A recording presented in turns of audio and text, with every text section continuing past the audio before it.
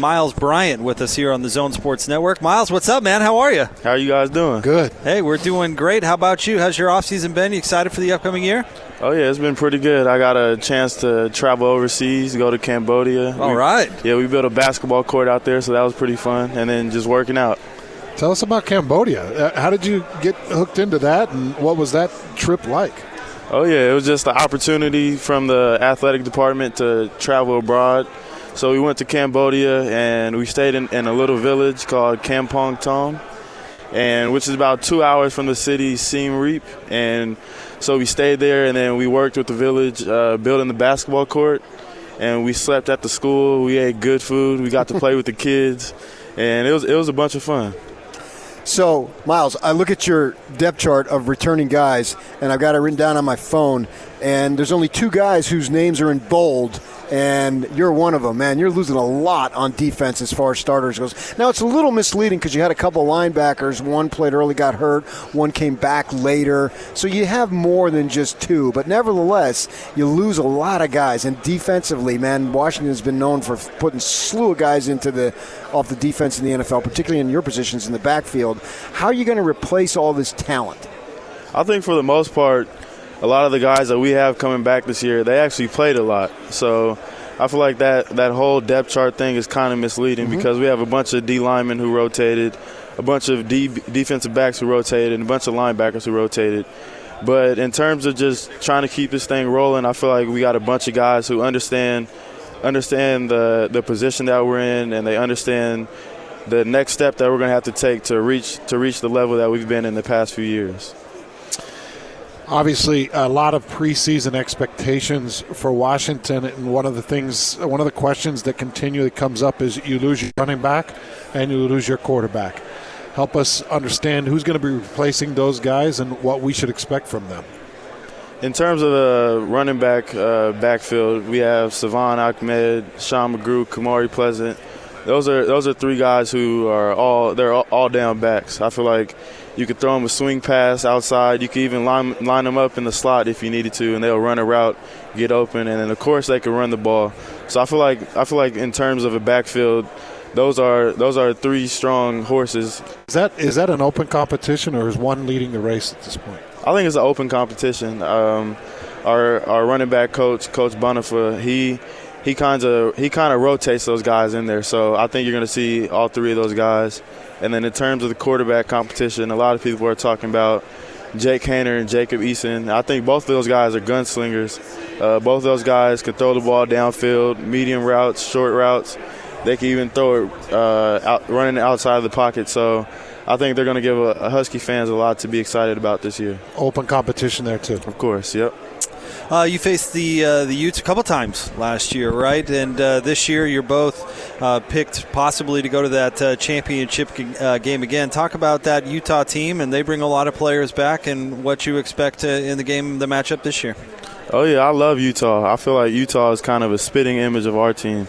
They're a team that's tough. They take special teams pretty serious, which is an aspect of the game that you have to take serious in order to be successful.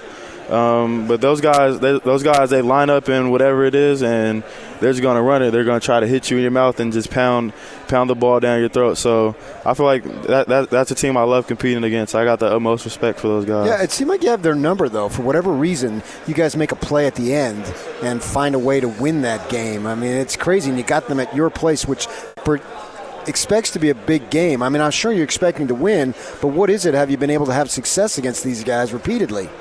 I think it's just the kind of the mindset that we have into the game, just going in there, understanding whatever happens, you got to keep it rolling, whether it be a good play or a bad play. Just recover from it and just go to the next play, and then just try to put our team in the best position to win. Now, was it you at the end of the game? I can't remember. Who was the one that had the pass interference against the Utah receiver, but it wasn't called in the title game? You remember that? I don't remember, no. The Utes do. And Whittingham was storming the sideline when the game was over like a bull, man. He was pretty steamed. Do you remember that one? I do remember that, yeah. But I can't remember who the DB was.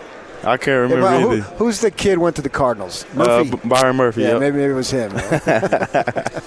Washington defensive back Myles Bryant with us here on the Zone Sports Network. We're looking at the preseason predictions, and obviously Oregon picked to finish first in the North Division. Do you pay attention to that? You look at Oregon, put the target on them. Do you take exception to it, or is it just a non-issue? I feel like the mindset we have as a team is really a non-issue. Every team that we play, we kind of put a target on just for that next game. Just understanding that in order to reach where we have to go, that team is in our way. So I feel like the next team is always the most important team to us. We've been covering Chris Peterson or following his career for a long time. Boise State played against the in-state schools for a long time before he came to you guys, and his resume is unbelievable. What do you think? What makes him so successful as a coach? Why is he great to play for? Why are you guys so good? I think just the mindset that he instills in us, just the mindset that it's more to football, because after football there really is more to life. So I feel like just those little things. He always talks about how we do the small things is how we do all things. So I feel like that kind of transitions over to the football, and not only football but school and life. So I feel like just the fact that we knock down those three aspects is pretty important, and that kind of drives us to our success.